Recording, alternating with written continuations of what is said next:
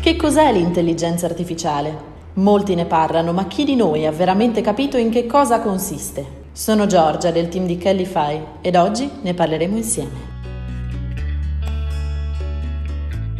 L'intelligenza artificiale è nata per compiere azioni più o meno complesse, i cui processi decisionali si svolgono in tempo reale elaborando un'immensa quantità di dati, come il cervello umano, ma più in grande. In forza di questi processi siamo in grado di costruire sistemi capaci di imparare, crescere e migliorarsi autonomamente, grazie all'osservazione di comportamenti, errori e situazioni. Esattamente come noi, ma un passo avanti. Nasce così uno strumento in grado di esaltare i superpoteri del cervello umano. Potenza, velocità e capacità di calcolo vengono così amplificati, consentendoci di anticipare le sfide del futuro. Ma dove risiedono gli algoritmi che stanno cambiando le nostre vite? Il mio assistente vocale ha imparato i miei gusti musicali ed ogni mattina mi sveglia con un brano differente, facendomi partire con il piede giusto.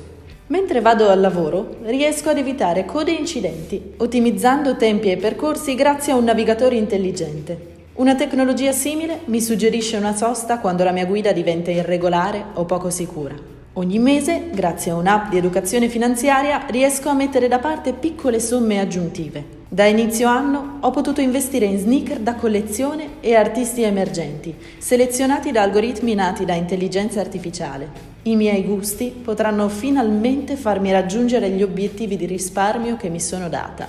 In qualunque campo la si utilizzi e per qualunque motivo venga sviluppata, è lì, a fianco a noi, per aiutarci, per permetterci di svolgere al meglio la nostra attività, qualunque essa sia, al nostro fianco, non al nostro posto.